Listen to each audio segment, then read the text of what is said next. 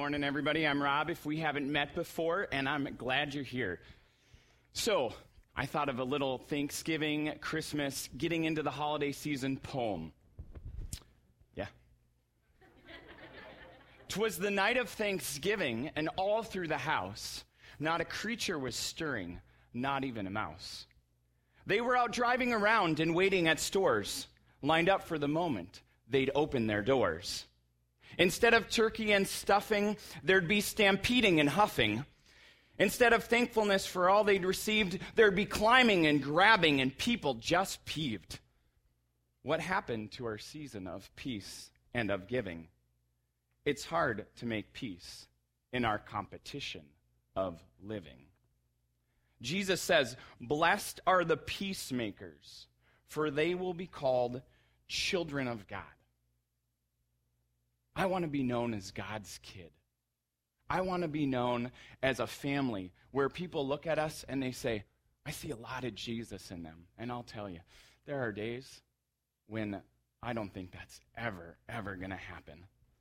But Jesus has this way for us. He calls it the kingdom way. He calls it the kingdom of Jesus, or the kingdom of heaven, or the kingdom of God.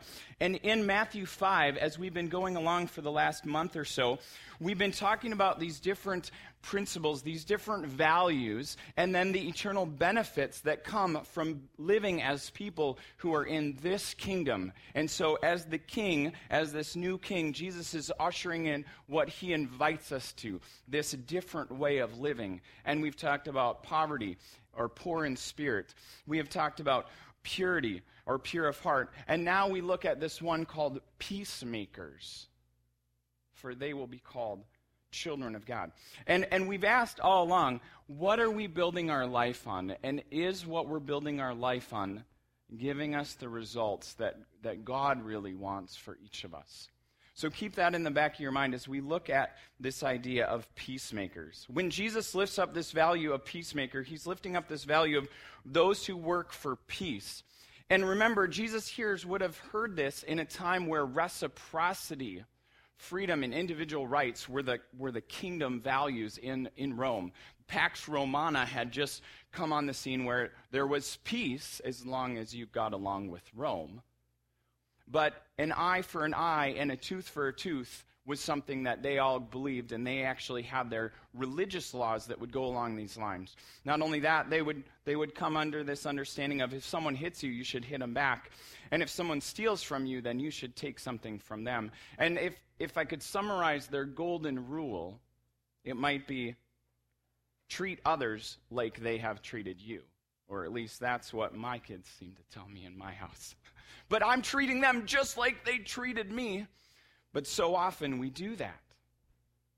The kingdom of the world lifts up individual rights, but they say if you want freedom, you've got to compete for it or fight for it. If you want to have your rights, then you better be assertive and take them. That world and our world look a lot alike. And I can understand why it is so easy for us to settle for being peacekeepers. See, peacekeepers are people that avoid conflict to keep the peace. Peacekeepers prefer to work around issues instead of working through them. Peacekeepers are kind of people who end up at this place of, gosh, we've been fighting and fighting and fighting. I'm just sick of fighting. Can we just call a truce? And they say yes, as long as that means that we're never going to talk about it again. And so then we get together at family dinners or extended family time, and we smile and we act like everything's okay, and that there's all this tension behind the scenes, but we're just going to pretend like everything's fine and we'll be okay and we're everything. And then all of a sudden somebody says something and this huge thing falls out on the table and it just gets messy. That's a peacekeeper. But a peacemaker is someone who says, I'm going to embrace conflict to bring peace.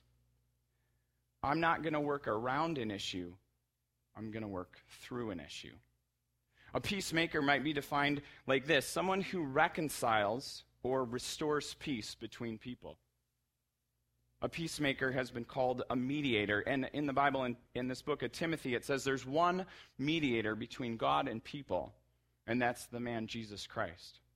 And so Jesus comes on the scene and makes a way of peace for us. In fact, one of his all-out followers, Paul, writes in the book of Colossians, chapter 1, he writes, For God made in all his fullness, God was pleased to dwell in Christ and to live through him, and through him God reconciles everything to himself. God made peace through Christ in heaven, everything in heaven and on earth, by means of Christ's blood on the cross. So he uses this kind of poetry that would have happened for the Hebrews of this. I'm going to say it one way, and then I'm going to say it the exact same way right afterwards. So through Christ, God reconciles everything to himself. He made peace with everything in heaven and on earth. He's using reconciled and making peace in the same way. And Jesus does that. He makes this way of peace for us with God. Jesus removes the obstacles so that we can approach him. He doesn't stack our sins against us. He instead gives us this clean slate. He wipes them away so that we can stand before the Father and see God. And then he goes on to say this. He goes on to say that we must continue to believe this truth and stand firmly in it. We're not to drift away from it or drift away from the assurance that you received when you heard the good news. Okay, think about the amazing statement that Paul makes this first time to these new believers in this city where they're trying to figure out, just like us, what it means to follow the way of Jesus. What does it mean in Rome? What does it mean in Pax Romana? What does it mean where there's some Jewish people and some Christian people and then all these people that are in Rome that just want to have peace, but really that just means the absence of war and will do whatever it takes to fight for it? What does it mean to actually make peace in that? That's what those people in this city where Paul writes this letter to were trying to figure out. And he says that God reconciled everything to himself through Christ. He made peace in everything in heaven and earth. But then he says, but you must continue to believe this truth. You must continue to stand firmly in it. Don't drift away from that assurance. Here's what the assurance wasn't. It wasn't this idea that, does God accept me or does he not accept me? Does he love me or does he not love me? It wasn't this conditional acceptance. No, when we say yes to Jesus, we have eternal life with God because of who Jesus is, because of what he's done. But it is tremendously easy to drift away from that, to forget that, to think that we're not worthy because of what we've done, or to think that we do have this stack of things that God really just keeps behind his back. And when we get into a conflict with someone else, sometimes we take out our stack of things. Oh yeah, well what about this and this and this? We put that on God. And when we come to him and there's this conflict in our hearts, we think that God's going to whip out the list. And so it's so easy to drift away. And that's why we've got to remember the difference between peacekeepers and peacemakers. If we don't want to drift away, if we want to remember our assurance and who God is, we say, yes, I will be a peacemaker. So what does that look like? How does that work? Well, fortunately, Jesus tells us about it. So if you go to Matthew 5, if you have your Bible, you might want to take notes either in it or alongside your worship folder there. In verse 9, Jesus is giving us these beatitudes or these values. He comes to, blessed are the peacemakers, for they will be children of God. But then in the remaining verses after this, and next week we'll look at, the last one of my favorites, blessed are the persecuted. So we'll get to talk about what it means to do that. But then after that point, he kind of extrapolates or he explains further what these values mean and how they impact people. So if you look down at verse 21, we see Jesus give an interesting statement here.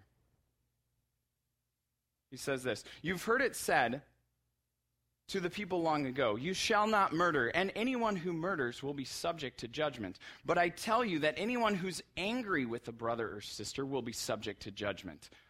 And again, anyone who says to a brother or sister, Raka, is answerable to the court, and anyone who says, you fool, will be in danger of the fires of hell. This is good stuff, okay? So peacemakers are people that confront core issues. If you're a note taker, if you're like, how do I not drift away? Confront the core issue.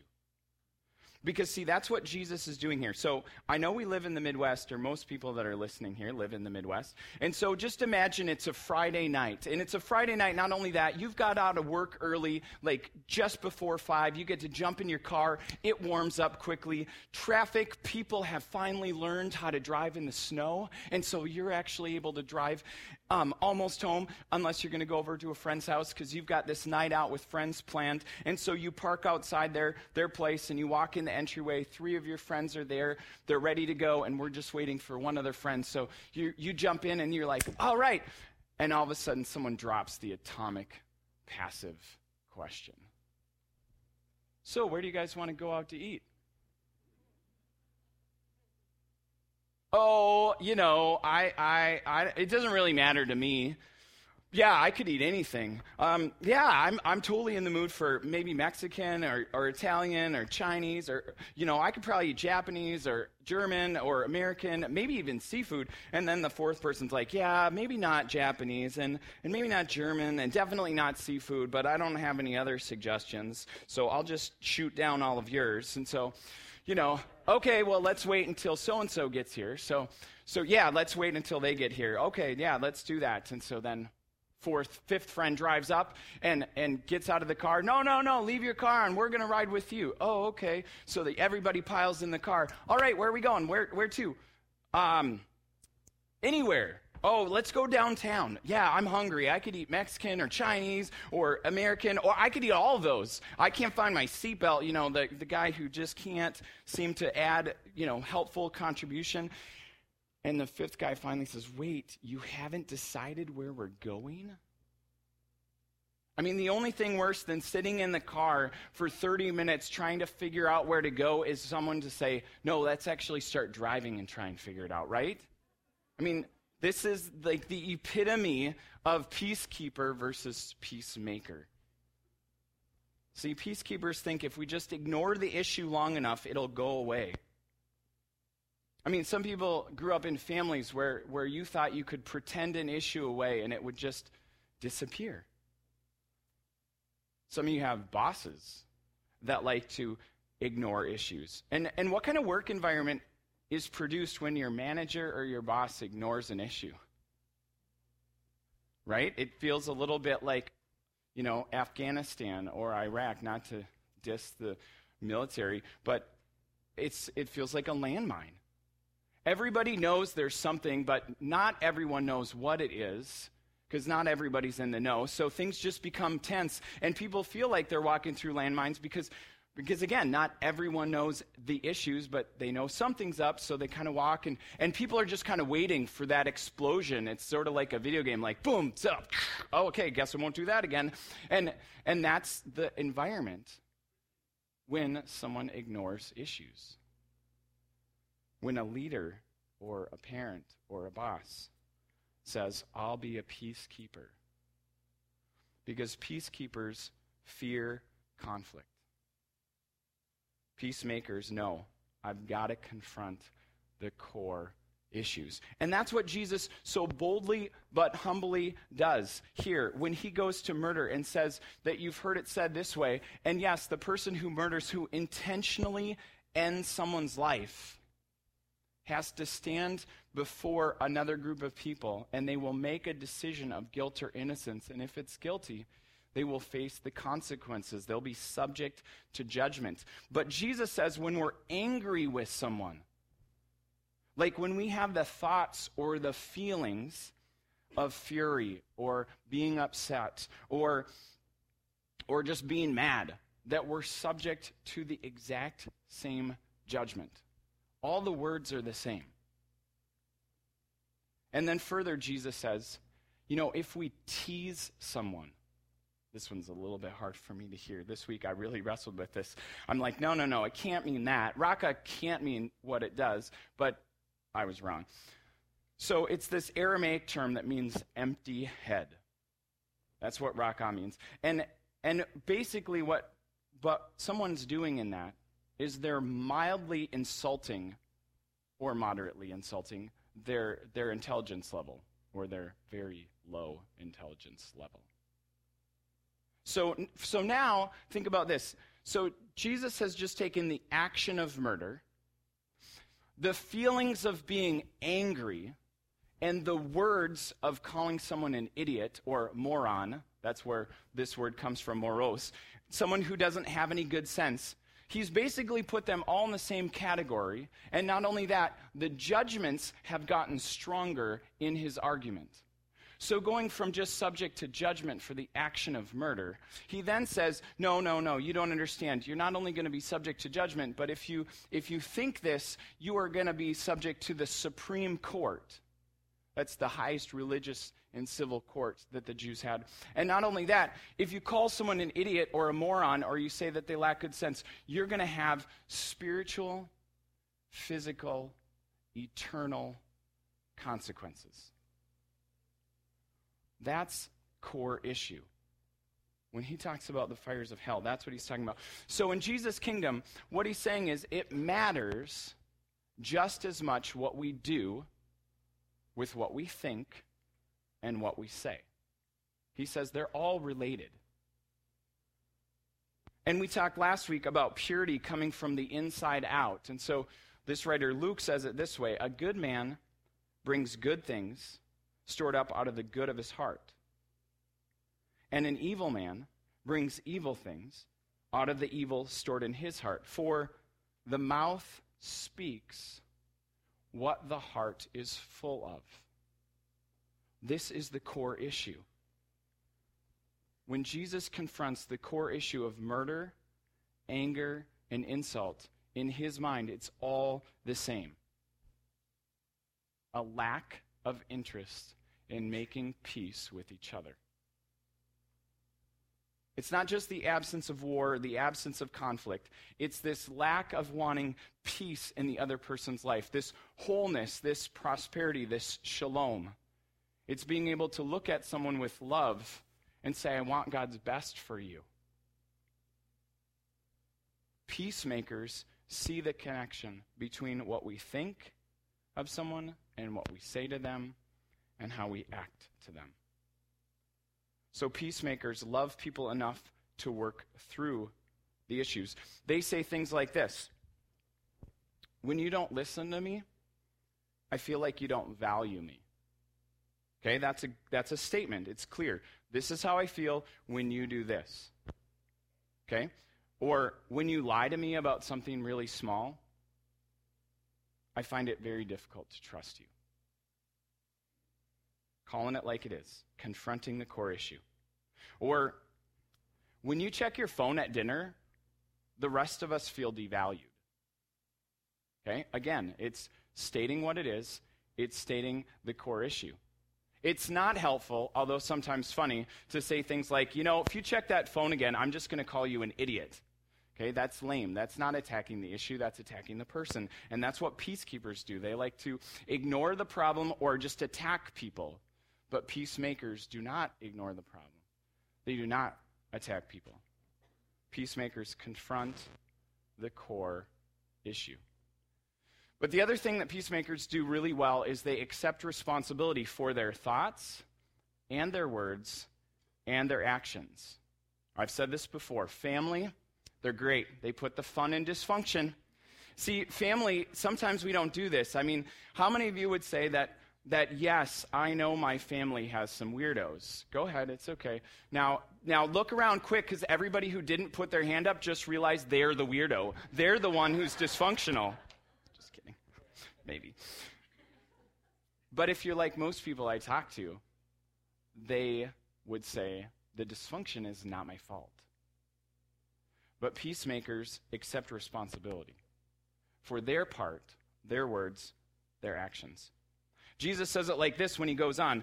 After he just talks about murder being linked to what we think about someone or what we say to someone, he says this, verse 23, therefore, if you are offering your gift at the altar worshiping God, and there remember that your brother or sister has something against you, leave your gift there in the front of the altar. First go and be reconciled to them. Then come and offer your gift. If someone has something against you, if you remember that someone has something against you, you go. Romans 12 says it like this: if it's possible, as far as it depends on you, live at peace with everyone. So if you're thinking right now, like, gosh, I really hope so-and-so's listening to this because God just needs to work on them, then you missed it. You go.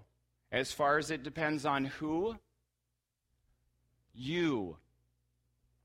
Me. Us. If I'm the one who was wronged, if I'm the one who wronged, they have something against me, then I go and apologize for my wrong.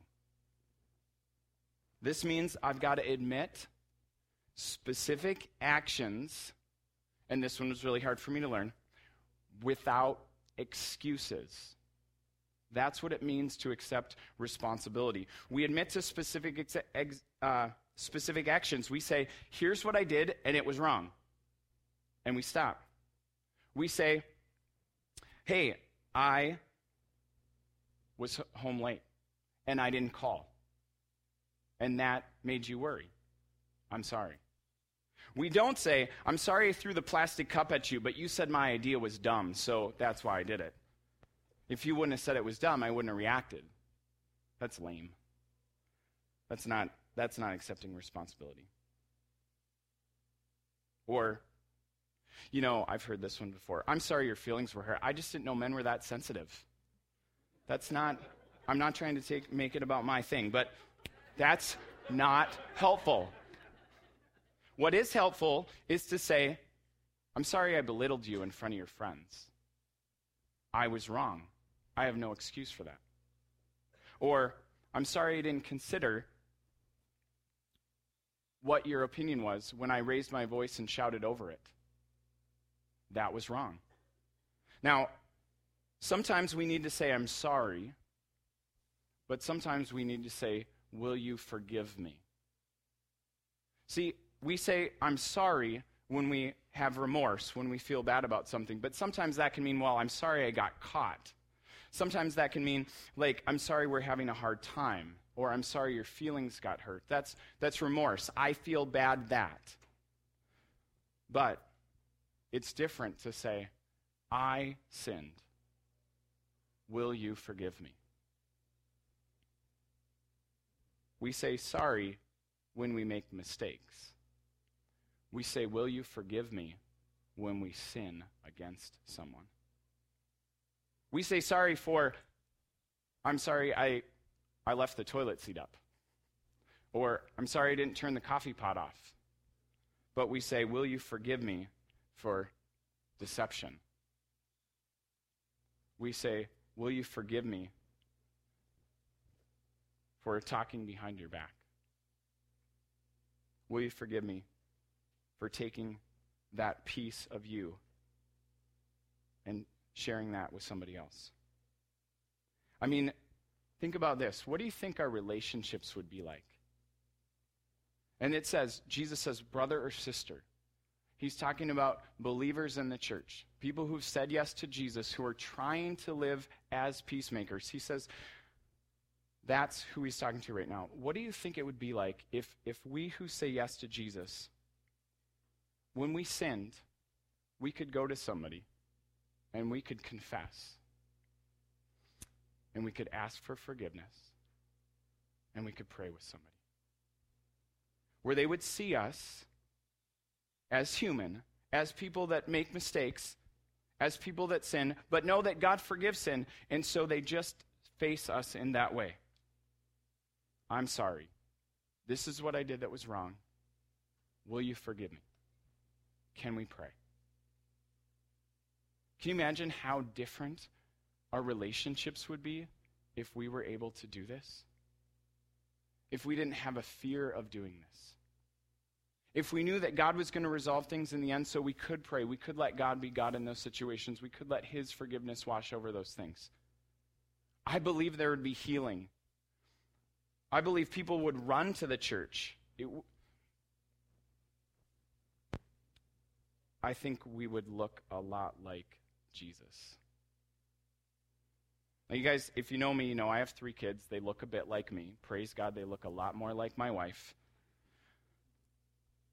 But when we make peace, when we confess, when we do everything we can to fight for our relationships in the best way, to live at peace with everyone, as Romans says, then guess what? Guess who we look like? Jesus, who was called the Son of God. We look like God's kids. People see the kingdom when we do this. Blessed are the peacemakers, for they will be called children of God. Now, I know some of you might be thinking, but it's really hard to do that, or you don't understand what someone's done to me. Well, we got to go back to these verses because Jesus isn't done with what he wants to teach us in them. Therefore, if you are offering your gift at the altar and you remember that your brother or sister has something against you, leave your gift in front of the altar. First, go and be reconciled. Then, come back and offer your gift. Making peace comes before the worship of God, the one who's worthy of all our worship, the one who is truth, the one who is light, the one who is love. He says, no, stop. It's more important for you to reconcile with others than to worship me now. This comes before us. So, several years ago, I watched an acquaintance who didn't live too far from me. He was on a powerlifting team for Jesus. I'm not sure if any of you have seen these people, but they're men. They're usually men. I've only seen men so far. And they have arms thicker than my thighs, and I realize that I'm kind of thin. But they have necks thicker than my waist, and they would lift and crush and throw things for Jesus. And so he would travel around the country and lift and crush and throw things for Jesus and invite people to know Jesus. But then he would come home and we would watch him throw things at his kids, yell at his neighbors, and shout at his wife.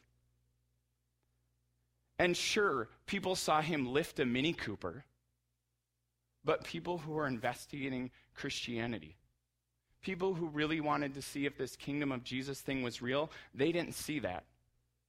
They saw a man who couldn't lift the name of Jesus up, who couldn't lift the Prince of Peace.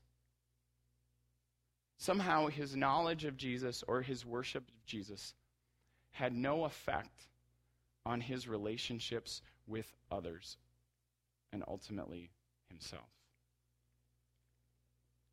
See, I think making peace with others comes before the worship of God because God knows that if we're carrying a grudge, that's how the Message translation of the Bible says this. If you suddenly remember a grudge a friend has against you, abandon your offering, leave immediately, and go to this friend and make things right. I think the reason that God wants us to put this before worshiping him is he knows that if we're carrying a grudge, or if he knows that we've caused a grudge, then while we could still sing to him, while we could still come to worship services, there would be this barrier in our true worship of God. But thanks be to Jesus. I mean, truly, it says, while we were yet God's enemy, while we were still fighting God, Jesus came and died for us and rose again and conquered sin. And now he has removed the barrier. He's restored a way for us to have peace with him. See, working for peace isn't just about conflicts. It's not just to remove the fighting. It's to see everyone find peace with God. And when we say we're going to work for peace, it means we'll do anything and everything to make that happen. Now, I want to pray in a few minutes, but I want you to know that there's an opportunity for healing here. There's an opportunity for forgiveness here. There's an opportunity for you and I to have peace in all our relationships. And so I know that there's pieces, there's things, there's hurts, there's betrayals, there's trust issues. I'm not saying that all those things are going to be worked out in this moment, but I know that God can wipe away the hurts, and he can wash away the sins, and he can make the slate clean, because that's what his blood does. But we've got to start with this idea that says, yes, I will be a peacemaker. Yes, I will be someone who by God's power and for his glory, I will make a way. Not just for the absence of fighting or the absence of bad, but fighting and working, striving for that highest good, that shalom that Jesus talks about, the peace and the prosperity and the wholeness. And if you want that, you just have to say, Jesus, make me a peacemaker. But some of you have hurts. You've got brokenness. You know betrayal. But Jesus made a way. Jesus wipes it clean. He doesn't devalue those things. He doesn't say those things, oh, they don't really matter. I'll just pretend they're not there. No, he lifts them up. He carries every hurt, every sin, every betrayal on that cross. And he walks to the place of death, to the place away from us. He carries them away, and he crucifies them, and he cleanses us. And when he does that, we can be clean. We were far from him, and now we're close to him. And now it gives us the courage to remember that we're free from people accusing us, because we don't stand in our old life, we stand in the new life of Jesus. And when we're free of accusation, when we don't have to walk around wondering if there's guilt or shame, then we can walk into this peace. We can be these peacemakers. But we've got to have courage. For some of us, it means that we've been victims, and we just got to walk to Jesus and let him take those things that we've been holding. If we've been attackers, we've got to walk to Jesus and know that he made a way for us to have peace. That he forgives the enemy as much as he forgives the victim. And he reconciles us. And so we have to look at, what are we willing to give up so that we can make peace?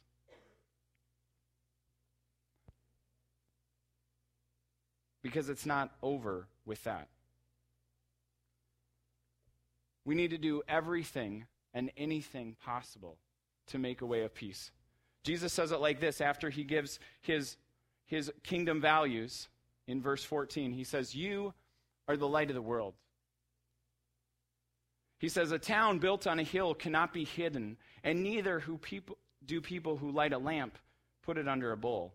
No, instead, they put it on a stand, and it gives light to everyone in the house. So in the same way, let your light shine before others, that they might see your good deeds and glorify your Father in heaven. This is everything possible. This is letting the light shine. This is how we make peace. It's people like Pam and Steve Oslos who were with us before they moved to Brainerd and wanted to be farther north. But before that point, they said yes to taking 15 minutes a day, 3 days a week, to drive a little girl to school because her mom had to go to work and it was just the two of them. And they said, yes, I'll do that. I'll make a way for that. The light shined and peace was made. It happens every Sunday when we do the food on the first each month. I guess that's not every Sunday. I guess that's once a month. When we bring this food and it goes into this food locker at Westview, and kids don't have to worry if they can go home from school and there will be food or not. They get a few things from the social worker who just shoves them in a backpack. Nobody sees it, and it makes peace, and light shines. Every other week, when we have this ministry center, if we didn't have this ministry center, we couldn't do this mobile pantry, this bus that literally drives in behind our ministry center, this place a mile away, and people get to come through that can't afford fresh food. Because when they go to food shelves, it's so easy to get just the packaged preserved stuff. But they can pick from fresh produce, and they make a way for peace, and the light shines. We couldn't do that if we didn't have that ministry center. But it's further than that. It's the mom who hears this 3 or 4-year-old girl at gymnastics isn't going to be able to attend anymore because her brother has a tumor around his neck. And as much as this little girl acts out, as much as this mom knows, if she didn't come, my daughter would get more instruction. She would have a better time at gymnastics. But as much as that is, this mom says, I'm going to pay for this girl to get to go to gymnastics. Light shines. It's making peace. It's my friends Chad and Rebecca who pray for this family because their son is friends with this little boy, because they've known them for a long time. And they are helping them praise God that 2 months ago, a football injury led to an x-ray and an MRI that showed the cancer. That they might just have found it soon enough to get to heal this little boy. It's shining light. It's making peace. It's their son Wiley in our student group right outside, who's at a Bible study at school and says, you know, our friend David, he loves football. I want to have a flag football fundraiser for him. I want to see how we can do that. Will you guys help me do that? That's shining light. That's making peace. The light shines out of the darkness, Jesus says. Now, you might find that there is no peace in your life, or that the world is getting darker. And let me tell you, Jesus just keeps on reminding me that that just means that our light gets to look brighter. We've got to have the courage to say yes to making peace, because the world needs it. We can't have hope if we don't have peace. And we can't have hope or peace without the truth and the love of Jesus. What does it mean for you and me to make peace? We have an opportunity every Sunday in the Prayer Cove to receive healing, to receive peace with God. Every time you do that, light shines and peace is made. Every time you walk across and go over here and you meet somebody new and learn their name, light shines. Peace is made. God is glorified. Let's pray.